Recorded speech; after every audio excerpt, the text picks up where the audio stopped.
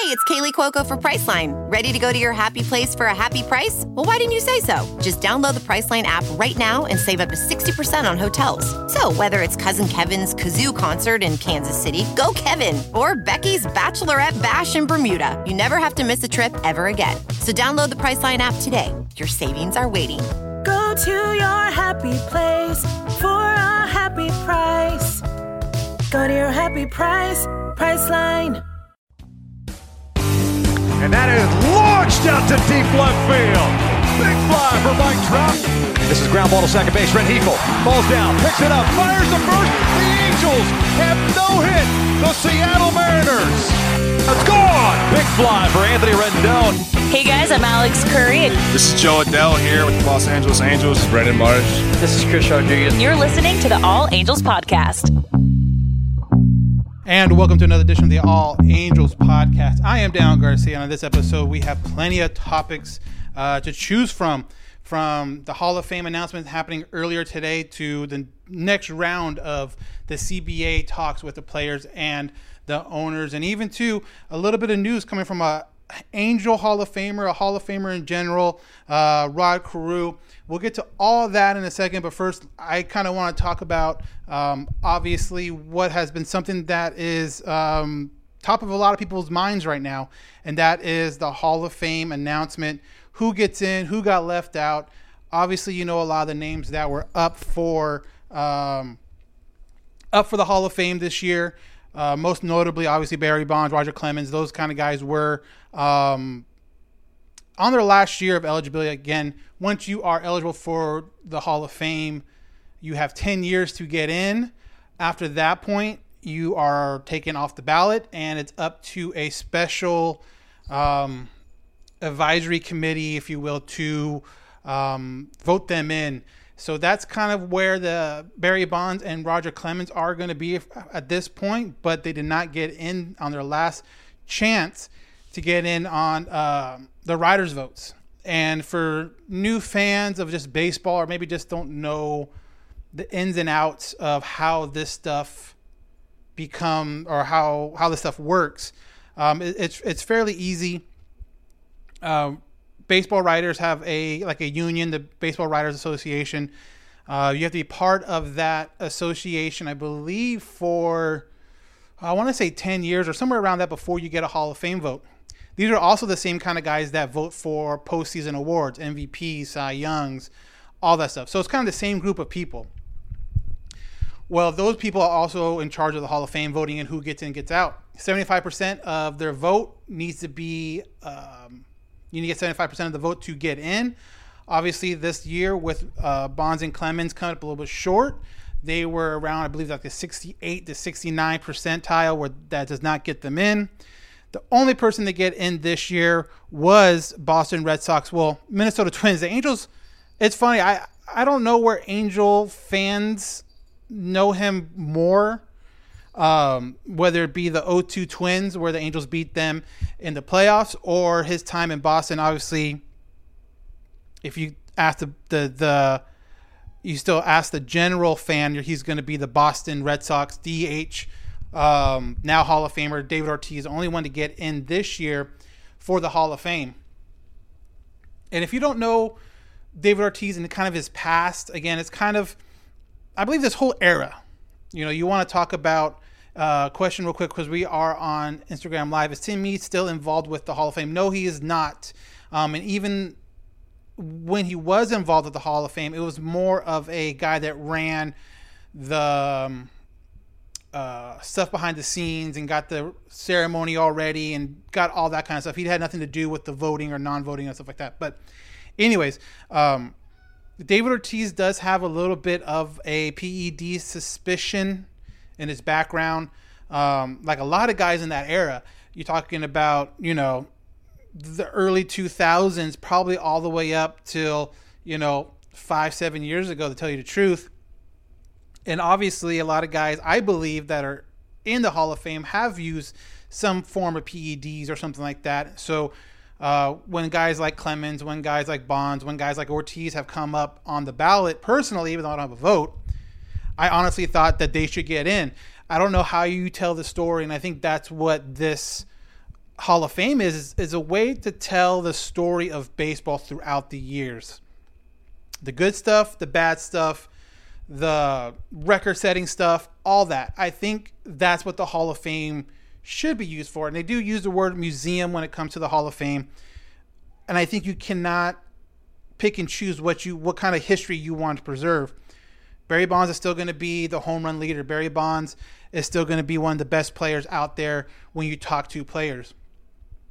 So for him to not get in, I was really, really shocked. I was really hoping for him to get in. And you know, obviously the writers do what they do to kind of like punish him in a way, I guess, making him wait all 10 years before they let him in. That's what I was kind of hoping for. But there's a lot of old school writers and old school baseball guys that just don't feel like he should be in, or any of these steroid PED type guys should be in, even though David Ortiz got in. And if you don't know kind of the background with Barry Bonds, he was, to put it frankly, he was kind of a dick to writers when he was playing. He wasn't the easiest guy to get along with. He wasn't the easiest guy to cover. He had kind of a vendetta with the writers, and he made it very hard for them to do their jobs, which, you know, as someone, if someone's, you know, holding you back to do your job, I can understand why you kind of hold a grudge. But for the writers, it's still seemingly hold that grudge. I just can't go with. You talk a lot of the new age writers, the guys that are maybe, you know, 40 and under, or maybe like 43, 44, around that time. A lot of those guys would vote him in and did vote him in. Same thing with, and they did the same thing with Ortiz, and they did the same thing with Clemens. It's part of history. And I think even if the Hall of Fame came back and said, you know what, on the plaque, we're going to have a little sentence or two that says what he was, you know, accused of, then okay, fine. But I just don't think, I just don't think that is, you know, the way to go. Leave him out. I don't think that's the way to do it. I think you have to show all the history of baseball when guys are setting records left and right. Again, we're on Instagram Live, Halo_Haven. Big Red said Bonds was way more obvious. You look at Bonds when he was on the Pirates compared to when he was with the Giants. No fucking way Bonds should have gotten in. You know, he got bigger. Obviously, he got bigger. And you can do that eye test. He got stronger. He got bigger. He got a little bit slower. He still put the bat on the ball. Anyone that's played baseball, I've talked to guys who play baseball at the highest level. To hit the ball, regardless of what you're on or not on, is still really, really hard. But you want to talk about Barry Bonds and what his physically appearance looked like. I get it. That's obviously the big elephant in the room. But at the same time, the guy that got in, and David Ortiz, and again, he deserved to get in. He should have got in. If I was miraculously given a vote, I would have voted him in. But you have to look too at David Ortiz and what he did later in life. You want to talk about what Bonds did physically to his body. You know, we are in an age now where 30 and 32 and 33 is like over the hill for baseball. You know, it looks like it looks like people's careers are ended by 32, but yet you look at David Ortiz and his numbers he did later in life, and I think that has a lot of questions too. How does a guy at the age of like 34 all of a sudden, or 33, become like the best him? There is something there. And again, you could talk about Bonds, you could talk about what he physically looked like, and part of it is on baseball. You know, they didn't test for certain things until way down the line. So Bonds has technically never failed a drug test. So if you're going to look at it that way, you know, same thing with McGwire and Sosa and those guys, where they got all this Android and all the other stuff they had like in their locker. But at the time, the players union and baseball never tested for it. So whose fault is it then? The player trying to get to that advantage, or the lack of I get institutional control, I guess, or whatever, on Major League Baseball and the players to let them do that, and them knowing we're not going to test for this stuff. So, you know, there's a lot of that stuff going around, and I think for people to say, well, Bonds was using, kind of makes it feel like that he was like the only one. How many of his home runs, or how many of his, you know, doubles or whatever, how many of those were off of juice guys too. I don't think it's fair to think that Barry Bonds, because of the PEDs, he was the odd man out. He was the black sheep. He was the only one using them, because God knows that wasn't the case. You know, you might have a pitcher. You might have you could have faced 3 pitchers all in one night and all 3 of them could have been using. No one knows. No one knows. And that's what the hard thing is with this era right now. And even more guys coming up. You want to talk about, steroids or whatever getting you bigger. Look at Bonds' walk total. If you think that Bonds didn't know how to control his strike zone, or you think he got it because of PEDs or whatever he used, look at his walk. I don't care what you use. I don't care, what you put into your body. You have to be able to control a strike zone. And Bonds to this day was the very best at it. I just think there's certain things that you have to look at that even if he didn't use, again, no positive tests. Again, there's a lot of hearsay out there. And again, there's a lot of hearsay for everybody. Piazza, there's a bunch of rumors around Piazza. There's a bunch of rumors around Ortiz. I mean, there's even a kind of sketchy positive test for Ortiz that got leaked out that should have never been leaked out, but it got leaked. So there's a lot of stuff that seems inconsistent with the voting of the Hall of Fame. So it says Big Red. So you want to out in Bonds in the Hall of Fame, then put in Sosa or Jose Canseco. I don't think those guys are Hall of Fame worthy. Again, you're generalizing. I think everyone's generalizing is, well, if he's in, you put all the steroid users in, and I don't think that's the purpose. I don't think that's what you do. It's like you're trying to paint everything with a broad brush. Look at what he did before. Look at what he did during. I mean, you talk about the Pirates.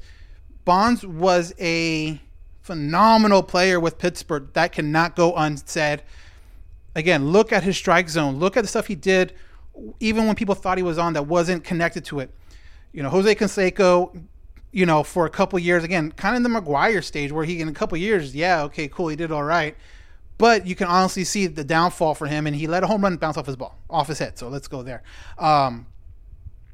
You have the power with steroids. You have power all over the strike zone. But you got to hit the ball first. You got to be able to differentiate a strike and a ball, and no steroids at all is going to do that. Bonds should be in. Bonds, and again, tell the story. I'm not saying sweep it under the rug and act like it didn't happen. Tell the story. If you want to put him in a different wing, if you want to put all 2000, to 2000 and whatever, whenever they started testing, 11, 12, whatever. If you want to put those guys in a separate wing, then do it. But I truly believe that Bonds, his skill set transcends that. He got it, yes. The story is obvious that the reason why he started lifting and trying to get bigger and trying to get better is because these guys, McGwire, Sosa, who weren't nearly as good as Bonds, before the home run chase, were getting all attentions, and Bonds at that point won like 3 MVPs and was getting no love. Maybe part of it was because he was a Pirate. I don't know. But I still think Bonds should have got in. I still think Clemens should have got in. This is an argument that's going to be going for a while now, and I understand it. But I believe in December they have a chance to get in anyways with I think it's called the Veterans Committee. And I think that's older players, coaches, and all that stuff. So we'll see how that goes. He doesn't use steroids to us. He still gets all the fame that he got. I don't think he does. He wasn't. So you can't say he was going to. He wasn't at that point. That, the McGwire, Sosa home run chase, that's when you start seeing, the advertisement, chicks love the long ball, and Sosa and McGwire on the front pages of Sports Illustrated. So to sit here and say that even if he wasn't using, he was going to get the love, I highly, highly, highly doubt that. Do you think there's some West Coast bias in the voting? Lots of West Coast players didn't vote well versus East Coast players. Lots of these writers don't even stay up late to watch I'm guessing you say West Coast players. I think that's part of it. I think there's always going to be that, because who's staying up till 1 o'clock, 3 o'clock in the morning to watch, Seattle and Oakland play. There's probably not a lot of them, but I think that's just general baseball coverage. I don't think it's any fault to anybody. But like I said, if you're a writer based out of New York or based out of Florida or based out of Georgia, and the Angels game starts at 10 and goes to 1 o'clock, 2 o'clock, I can't fault them for not staying up. I wish there was an easier way to kind of disperse it and kind of maybe you do it by regions. I don't know. I think I wish there was a different kind of setup with the voting. What it is, I don't know. Maybe you don't have 100% of the writers vote. Maybe you divvy it up. Maybe you give 8% of the power to the voters. Maybe you give 10% of it to former players. Maybe you give it to the other 10% to former managers and front office people. I don't know. But there seems to have to be a better way of doing it than writers who, quite honestly, yes, they're human. They can hold grudges. If someone rubs them the wrong way, then I can totally understand. I can understand having a bias to that person or non-bias to that person, even if they think they don't. It's human nature.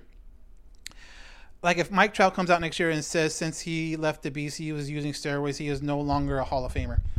I don't think so. I mean, I guess it depends on what you're saying. He never tested positive, so obviously he's not using anything on the ban list. So whose fault is it for not keeping up with the Joneses? Is it Trout's fault or is it baseball for not keeping up with these substances that are going to come out? And honestly, that's what it is.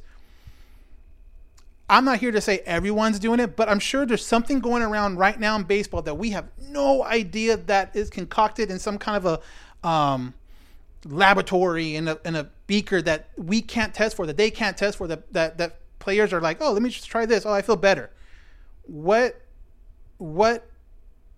we do then when down the road athletes were taking this and then 10 years down the line, it's now illegal. Like, do we have to now change it? I don't know.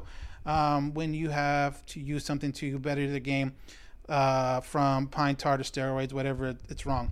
So let me ask people this, and I'm interested to see this. So performance enhancers, right? In theory, you are given a certain set of gifts when you are born and when you grow and when you develop into a certain baseball player, football player, basketball player. You are born with a certain set of gifts that you have to mold and develop and work hard for. Performance enhancing. What's the difference between performance enhancing, putting some kind of cream on you to regenerate muscle so you're not as sore the next day or able to bounce back from an injury faster? What's the difference between that and taking a shot to numb the body so you can get out there and pitch? What's the difference? Is it because one's illegal, one's not? Or, what's the difference between that and altering your body? What's the difference between that and doing LASIK? What's the difference? LASIK, I mean, that's performance enhancing. Now you can see a ton better. Now you're able to actually see the ball into the strike zone. I guess my biggest thing is, what's the difference between a PED that gets you out on the field quicker from injury and a guy that gets his eyes redone so he can see better? Both weren't God-given. Both weren't, I turned 32 and now I can see better. No, what's the difference? I guess that's my biggest thing. You want to see players out there. Baseball thrives on their stars being out there. I just think if you're taking something to get out there quicker, I don't see what the problem with that is. If Mike Trout can come back from the 15-day DL and play just as well as when he went off, I'm okay with that. Maybe it's just me because, maybe that's just me because I'm an Angels fan. Is LASIK an unfair advantage? I don't know. Is it if I'm going to be holier than thou and not put anything in my body or change anything with my body to give me an advantage? Isn't it an advantage? Unfair or not, it's an advantage. Granted, anyone can get it done, just like anyone can probably walk know someone that knows someone that can get them stuff. But what if a player has issues with, I don't trust it, or I feel like, that's not right for me and I'm scared of it, or I'm worried about coming out blind, and then they don't want to do it. So I guess that's my thing. I don't know the difference. I think there's a lot of things that happen, things that are out there that players use. Again, What's the difference between using a PED and a cortisone shot to get out there and pitch? What's the biggest thing between using some kind of cream or clear to get your muscles, reconditioned to get out there faster compared to some of the stuff that the ball players use or anything like that? I think there's a very, very fine line that I don't know how we rightfully, if Bonds never took PEDs but took cortisone shots and took all this stuff that was given by the team and muscle mass stuff from GNC and all this stuff, is it still the same thing? I don't know. So putting glasses on so you can see better about eye average because your eyesight sucks naturally, but using pine tar or substance to better your curveball isn't the same. I think honestly, when the pine tar thing comes up, they're trying to get an advantage. It is up to the umpire, it is up to the officials to catch them. And again, it's a sports, and it sucks to say, but if you're not cheating, you're not trying. At a certain point, you put these officials, these umpires, these people in MLB, people in whoever's running the drug test, you put these guys in power because you can't trust the players. I mean, that's why they're there. If everything was an honor system, you wouldn't need umpires. You wouldn't need referees. You wouldn't need a drug test. But it's not. There's never going to be. These guys are there for a reason because you cannot trust the players. So when the players are getting away with something and these guys whose job it is to not let them get away with it fail, it's on the players. But yet the guy didn't do his job to catch them. So again, that's my thing. Players can't be trusted. Yeah, well, I was a coach, and I don't know if you've coached before, or anyone's coached before. There is a little bit of a line. Obviously you're not going out there to try to injure a person, but there's been plenty of times where we could pick up signs or we know what, this player's doing or that player's doing. Is that cheating? I don't know. Is there a way we kind of found out that, this player might be a little bit hampered and slowed? So, hey, let's attack that area. Maybe, but I don't know if that's necessarily with malicious intent. Telling all these youth kids trying to make it to college and beyond, you're telling them to cheat or you're not trying. I mean, I think honestly, if you're trying to get a scholarship, again, umpires are there. Do it. It's just playing smart. Why is that playing? Like, picking up signs is just playing smart. So again, there's that line where you have to distinguish between what's smart, what's illegal. If we know an offensive tackle is injured, we see him come off the field and he's grabbing his hamstring and we go at him, is that cheating or is that just gamesmanship? We're not trying to hurt him, but we know if he's hurt, we go at him, we'll have an advantage. If we know that the delay of game or we know we jumped off sides, but no one calls it, is that cheating? If the ball goes out on us in basketball and we don't call it on us and the referees get it wrong, is that cheating? Or is it gamesmanship? I guess there's a really thin line of what's what and what's not. So that's the Hall of Fame. Again, this thing can go around forever and ever. Today's episode of the All Angels podcast is brought to you by Sports Drink, your digital water cooler. Sports Drink is a newly created internet community that tries to find the intersection between sports and non-sports. Not only do they have the All Angels podcast, but they also have plenty of podcasts for other sports and other teams. From Chicago Bears to the Indiana Pacers, even the Atlanta Braves who won the World Series.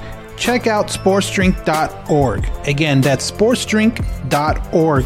Or go to Instagram and type in @sportsdrink, spelled without the vowel, so SPRTSDRNK on Instagram, and follow them there.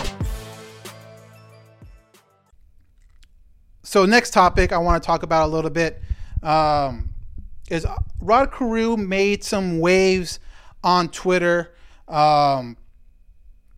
This last, I believe, as I'm looking up the date, on the 21st, so that was Friday night.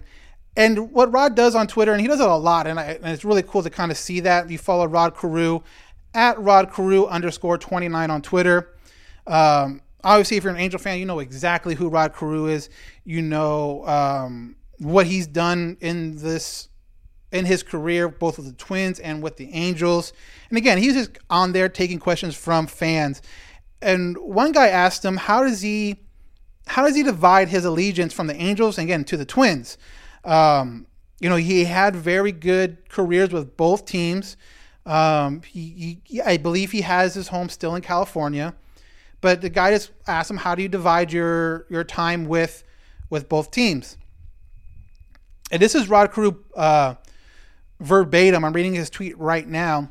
Quote, "I love Angel fans as much as the Twins fans. I grew up in Minnesota, but my home is in California to this day.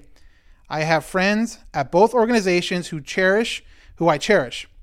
The only difference is that the Angels leadership does not want me to be involved in their club, and the Twins do." Now, this made a lot of waves in the Angel community that day, and probably like the rest of that weekend. Retweeted over 100 times, liked over 1,800 times. So this, and I kind of posted about it on our Twitter, Halo_Haven. This shows how much the Angels front office, ownership, president, all those guys are kind of dropping the ball in this history lesson, or the history of the Angels. Angels, for a newer team, again, and they are a newer team. They're not a team that's been around since the 50s, 40s, and all that stuff. They do have kind of humble beginnings, but there are a handful of players that the Angels can really shine can shine up and put out there in front of fans to say thank you to fans, embrace the history of the Angels, MVPs and all that stuff. And to hear this from Rod Carew, that the Angels leadership doesn't want him involved in the club, it makes me ask a lot of questions. Is that the case for a lot of guys? It would be great to see Nolan Ryan at a game. It would be great to see, Chuck Finley, Tim Salmon more. Tim Salmon obviously works for Fox Sports or Bally's now.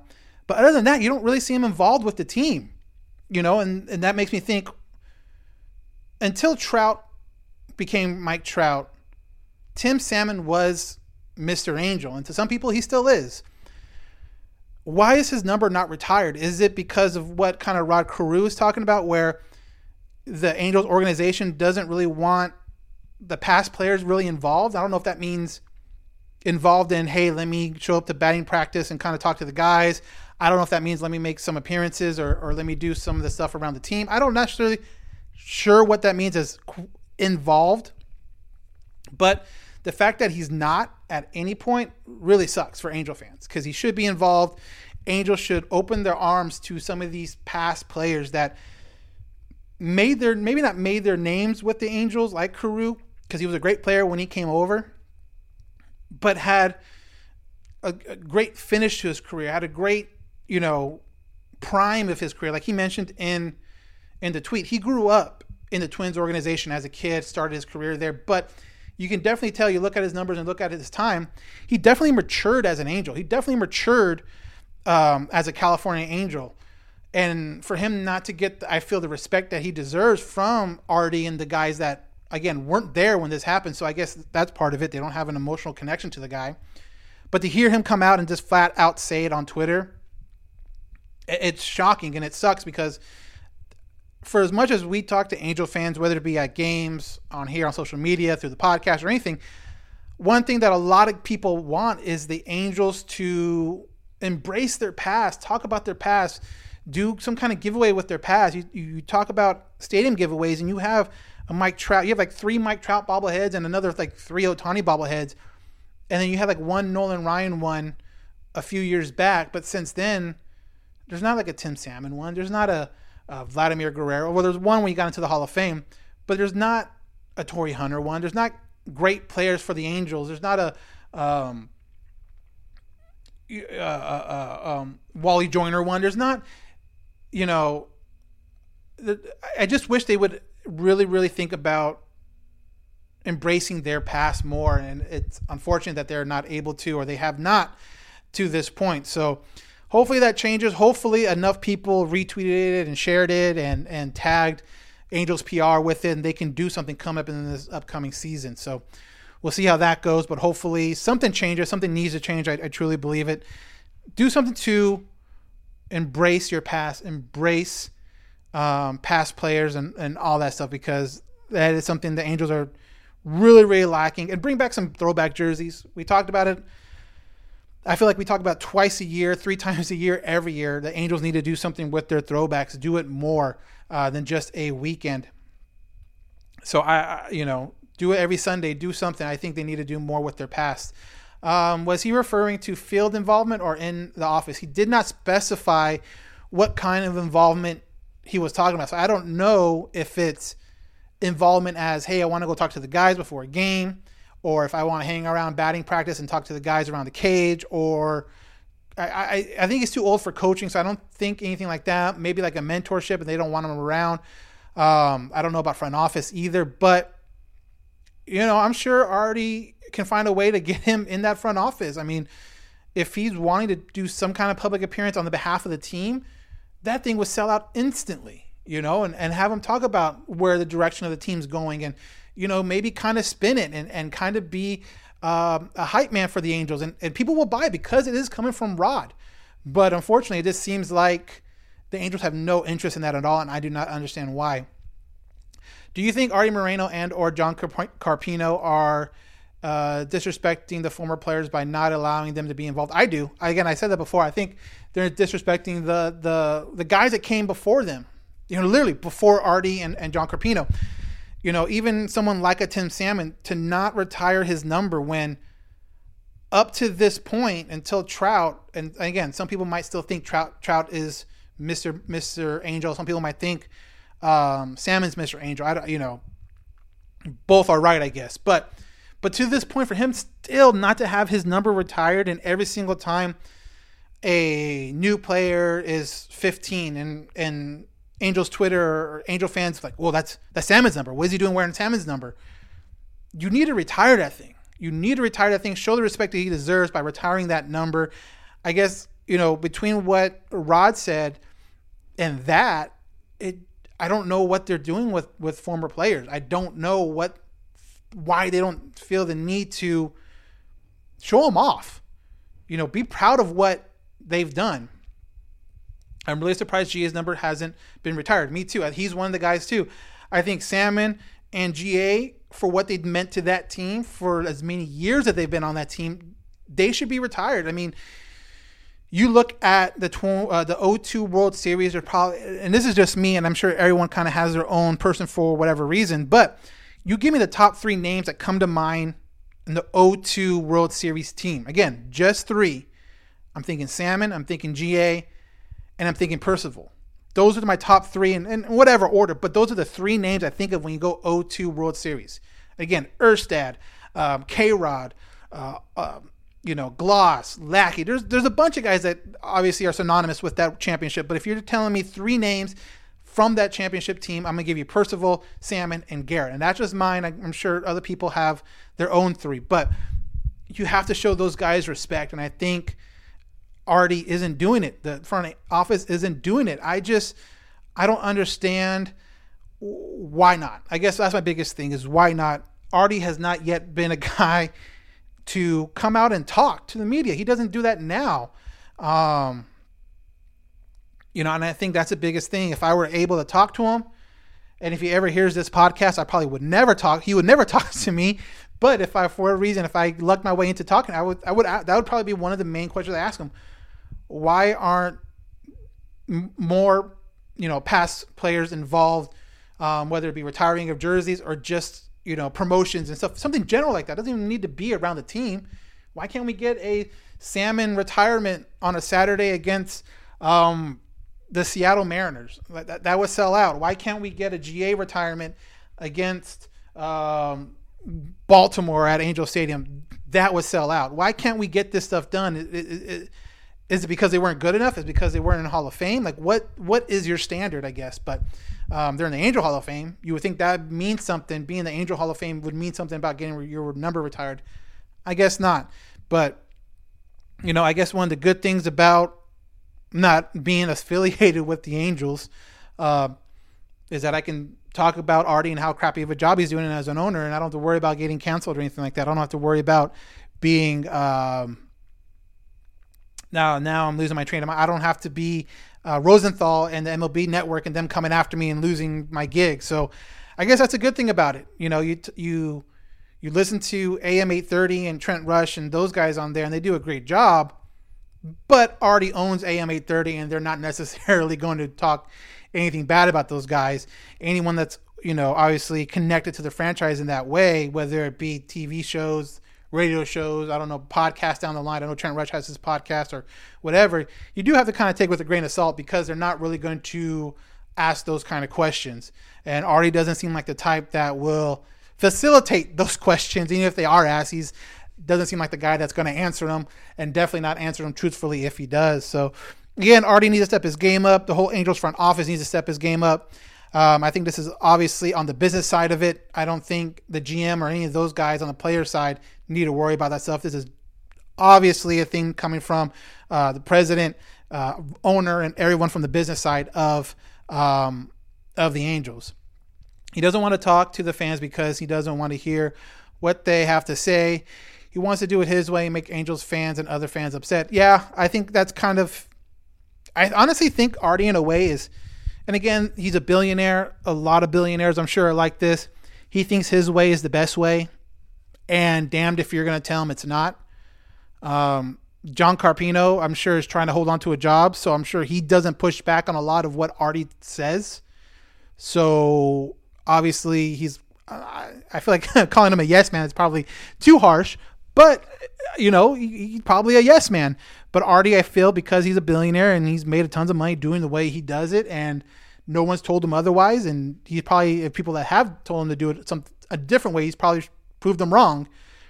And that's kind of carried over to his baseball life as an owner, I feel. So, yeah. And before people say sell the team. Yeah, I don't know. That's a slippery slope. I don't think he's going to give it up willingly, and I don't think there's anything really besides, unless he comes out and he's done some shady shit and is connected with some shady people, But other than that, running a shitty team or running a team a shitty way, I don't think constitutes him having to sell. It sucks as fans, but Artie's here for a while, and it kind of sucks, but hopefully the team can almost win it in spite of him, and hopefully we'll find out after this lockout that Perry has the controls for this organization and can run it the way he wants, because I think Perry can make this team a competitive team and compete for a division. And, when you get into the playoffs, you just have to get hot at the right time and ride that wave. And the Braves showed it. You just have to get hot and you can win a World Series. And hopefully that's what happens in the future, in the near future, with some of the guys that they're picking up and the guys that hopefully are going to be developing in the system. But we'll see what happens. But yeah, definitely don't think Artie's going to be the reason why the Angels win. He might tell himself he is, but I think as fans, we all know if the Angels win, it's probably going to be in spite, not because. His way has us losing 8 straight years, and not the best way. He needs to do better, and if he can't do that, then he needs to sell. But he also won a bunch of division titles, I believe, in the beginning of his tenure as owner. So, and it's almost like the confidence, like it almost, if you were to buy the team, and this is something that's interesting that people can think about, or you could think about. And if you have any comments or feedback on any of the topics we talked about today, email us at allangelspodcast@gmail.com. We'll make sure to read them on the next podcast. But this is something I think about. If Artie didn't have the success he had early with the Angels in the divisions that he won, would he be so, stuck in his ways? Does he feel that, well, it worked at the beginning, so why isn't it working now? It must be everyone else. It's not me. Where if he bought the team and maybe the team struggled for 8 straight years and then had a run of division titles, does that change his mindset? Because when he got here, it wasn't going well. Something to think about, something that I kind of think about a little bit now and then. Is just sometimes success early isn't the best thing, because you get kind of set in your ways and you don't evolve. And I kind of feel like Artie thinks he won those division titles early in his tenure as owner, and he's willing to just be that guy and not change. And that sucks for Angel fans. So they won so many division titles because Bill Stolman. Yes, the GM, but like you see in a lot of sports, in a lot of teams, in a lot of different organizations, when teams win, the owners do feel like they have a big part of it. And it's probably not true. You want to talk about Jerry Jones with the Cowboys. You want to talk about Steinbrenner when he was with the Yankees. Obviously, they did more winning, but he always felt like it was because of him and not because of the GM. So, yes, they won because of Stillman, but Artie probably feels like they won because of him. And when it comes down to a power struggle, Stillman probably wanted more money because of the winning, and Artie probably thought he can do it by himself because he was there, and he let him go. So, we'll see what happened. We had the players back then to win the AL West titles. Now we don't because of the Artie signings, because of the Pujols signings, because of the Hamilton signings, because of the C.J. Wilson signings. Those are Artie signings. When you get to that kind of a threshold, that much money involved, those are, and I said it before on last podcast, and I'm sure I said it in other podcasts, those are owners signing those checks and making those deals. Those are out of the hands of the GM. That is a lot more money than they want to handle, to tell you the truth, and go to Artie, and he's the one that makes that deal.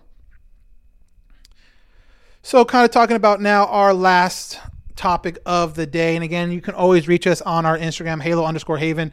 Our Instagram and our Twitter, same handle. Emails at allangelspodcast@gmail.com. Again, we talked about the Hall of Fame. We talked about Angels not really supporting the past. If you listen to the podcast and you want to give your 2 cents, whatever, go ahead and email us. It's probably easiest because you can have more of a longer platform. Email us, allangelspodcast@gmail.com. We are going to start doing more weekly podcasts as the season gets closer and closer and closer. But before the season gets closer and closer and closer, the players and the owners need to come to agreement to end this lockout. Good news is, after today, after Tuesday, there has been 2 consecutive days of negotiations between the players and the owners. Obviously, December 2nd was the lockout. You had 0 negotiations until about a week ago when the owners put out the very first offer sheet for the union. And obviously, the union wasn't going to take that. There was a bunch of stuff in there that, like I said before, when you go and haggle for a car, or haggle for anything, you always start high, especially if you're selling. You're trying to sell high, and you'll work your way down. And that's what kind of the owners did. And I feel like that's what the players did on Monday. They gave their piece. They said, this is what we want. Now, some concessions have been made on the second day in a row of these negotiations, which is obviously the bright side of it. But it's still kind of a process in the works. One thing that the players did kind of just give up and throw their hat and said, okay, fine, we won't fight you on it, is players getting becoming free agents earlier. Right now it's 6 years of service time. They wanted 5. It looks like they're going to stay with 6. They kind of said, okay, we understand that's not a moving point for the owners, so we'll let that go. MLB agreed to accept I guess the easiest way of putting it, they agreed to have more money available to players in pre-arbitration if they're good players, if their total WAR is over 30 in that time frame, I believe. Now, the amount of money that's going to be available to teams is kind of up for debate. The Player Association is sinking $105 million bonus to that kind of pool of players in pre-arbitration. The league is around $10 million, so obviously that's a huge divide. The minimum salary is one of those things. MLB offered minimum salary raises to $615,000. The Players Association wants the minimum to be around $775,000. Right now, it's about $550,000, if I remember correctly, somewhere around there. So they want to kind of up the minimum. There's also talk about a draft lottery for tanking. Players want 8 teams in that draft lottery. baseball only wants the bottom 3 teams in that lottery. That's probably going to be settled to like 5. So there is movement. There is stuff going on. There's a lot of stuff that still needs to be talked about and worked on. But the good thing is that they're talking. The good thing is that they are kind of moving forward. And I guess in honor of the playoffs for football, if you look at it like a football field, I think, and again, this is just my opinion, they were December 2nd, they were on the 1 yard line. They were not going anywhere. They were back against the end zone. They were on their own 1 yard line. Now, after three talks and maybe another one next week, I kind of feel like they're around the 25, 30 yard line. Hasn't crossed the 50 yet. They're working their way there, but they still have a little bit to go. Next week should be another meeting. And honestly, if and this is me thinking, if they don't get a deal by next week, which I don't think anyone thinks they will, pitchers and catchers report dates are going to get pushed back. I said this before, whenever they do come to an agreement on terms for the lockout, there's going to be a period of time where they need to do free agency and trades and all that stuff before they actually get into pitchers and catchers and ultimate spring training. So if you look at it, next week is like the 2-week period of pitchers and catchers reporting. So unless there's an agreement and you can kind of get the free agent stuff rolling, pitchers and catchers aren't going to report on the days a lot of people thought. So again, I'm still in the boat where best case scenario, spring training gets cut down to 2.5 weeks. You play your full season. Worst case scenario, you have like a 2-week spring training with like a 150 game season. They cut into a little bit, not a lot, enough to scare both sides about losing money, but enough to where you'll still have the vast majority of a chunk of a season to get that stuff back. 150 games, obviously we'll be losing 12 games. I don't think is a huge hit for the owners. And again, that might be what it takes to shake both of the sides up. The players not getting paid and the owners not getting money either. So I think that will be the worst case scenario. Again, best case scenario I think at this point is spring training 2.5 weeks and a full season, but definitely not starting on time. Definitely going to make some kind of tweaks to spring training. Obviously minor leaguer guys will be out there at the beginning of March like they're normally supposed to because they're not covered under the CBA and they aren't part of a union. So they'll start working out there. And maybe they put on, as a TV thing, as a TV product for Angel fans, maybe they put some of those games on TV. I don't know what, and that helps the owners get some kind of money, I guess. I don't know, but it'll be interesting to see what they do if they put the minor league guys on TV. You see a Jordan Adams type. You see some of the guys that were drafted last year, the pitchers that were drafted last year. Jeremiah Jackson, do they get TV time because they're not on the 40-man roster and they can be out there in Tempe and train? So it's going to be really interesting to see how this plays out in the next few weeks. But we'll kind of keep it week by week because it does feel like now that there's going to be meetings every week almost with the players and the owners. And hopefully, as we sit here at the end of January, they are very, very close to making an agreement. One can only hope. One can only keep their fingers crossed. I'm all for a shortened spring training and a full season. If that's the worst that happens, then so be it. I'm fine. I think we'll all be fine. I think we'll all forget all this happens in August and September if the Angels are involved in some kind of a playoff or division race. We will all forget about the whole lockout situation. So again, check us out. If you're on Instagram Live, thank you very much. If you're not on Instagram Live and you're listening to this on the podcast, get to Instagram Live. I try to do this as much as I can. Take your questions live from there. But if you can't get there, you can also DM us questions. You can also email us questions. Again, Halo_Haven is our social media feed, both on Twitter and on Instagram. And our email is allangelspodcast@gmail.com. Again, allangelspodcast@gmail.com. And a quick shout out to the guys at Super Halo Bros. They shouted me out their last podcast. They do a great job. So I'm pretty sure they're going to put out another episode fairly soon, maybe at the same time this one drops. So after you listen to this podcast, definitely head over there. Subscribe, rate, review theirs and ours.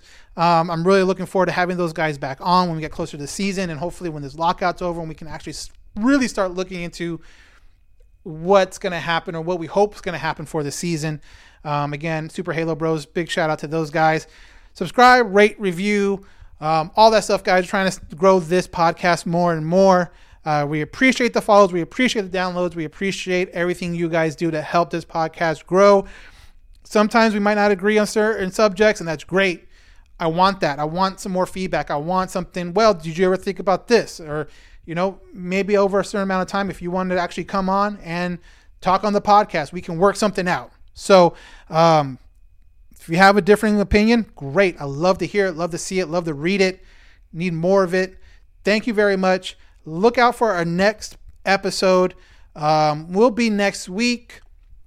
Not sure if it's going to drop Tuesday or Wednesday yet. I am looking forward to talking to OC Register's Jeff Fletcher. He has a new book coming out about Shohei Ohtani. If you haven't seen that, definitely check out Jeff Fletcher on Twitter. He's hyping that book up, as he should.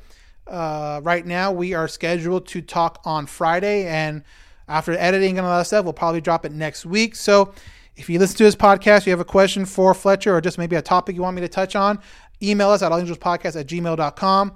Again, that interview is happening Friday morning, so if you want to get in on that or ask a question, definitely email us. Look for that interview to drop next week, but I'm really looking forward to talking to Jeff Fletcher of the OC Register on Friday. Fingers crossed.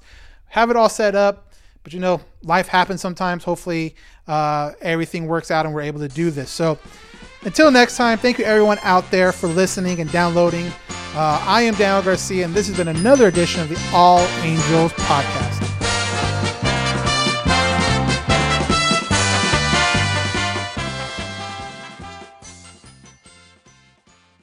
CarMax is putting peace of mind back in car shopping by putting you in the driver's seat to find a ride that's right for you. Because at CarMax, we believe you shouldn't just settle for a car. You should love your car. That's why every car we sell is CarMax certified quality, so you can be sure with upfront pricing that's the same for every customer. So don't settle. Find love at first drive and start shopping now at CarMax.com. CarMax, the way car buying should be. Hiring? With Indeed, your search is over. If you need to hire, you need Indeed. Indeed is your matching and hiring platform with over 350 million global monthly visitors, according to Indeed data, and a matching engine that helps you find quality candidates fast. Ditch the busy work. Use Indeed for scheduling, screening, and messaging so you can connect with candidates faster. Listeners of this show will get a $75 sponsored job credit to get your jobs more visibility at Indeed.com/match. Just go to Indeed.com/match right now and support our show by saying you heard about Indeed on this podcast. Indeed.com/match. Terms and conditions apply. Need to hire? You need Indeed. I normally find bras to be so uncomfortable and constricting, but Skims has changed that. I love Skims underwear, so I finally tried their bras, and Skims has delivered again.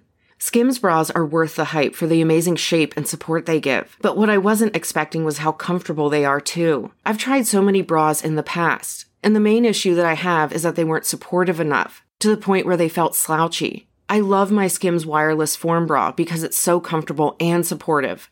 The older I get, the more I care about actually being comfortable in what I wear every day. And with my wireless form bra, I no longer have to sacrifice my comfort for the support I need.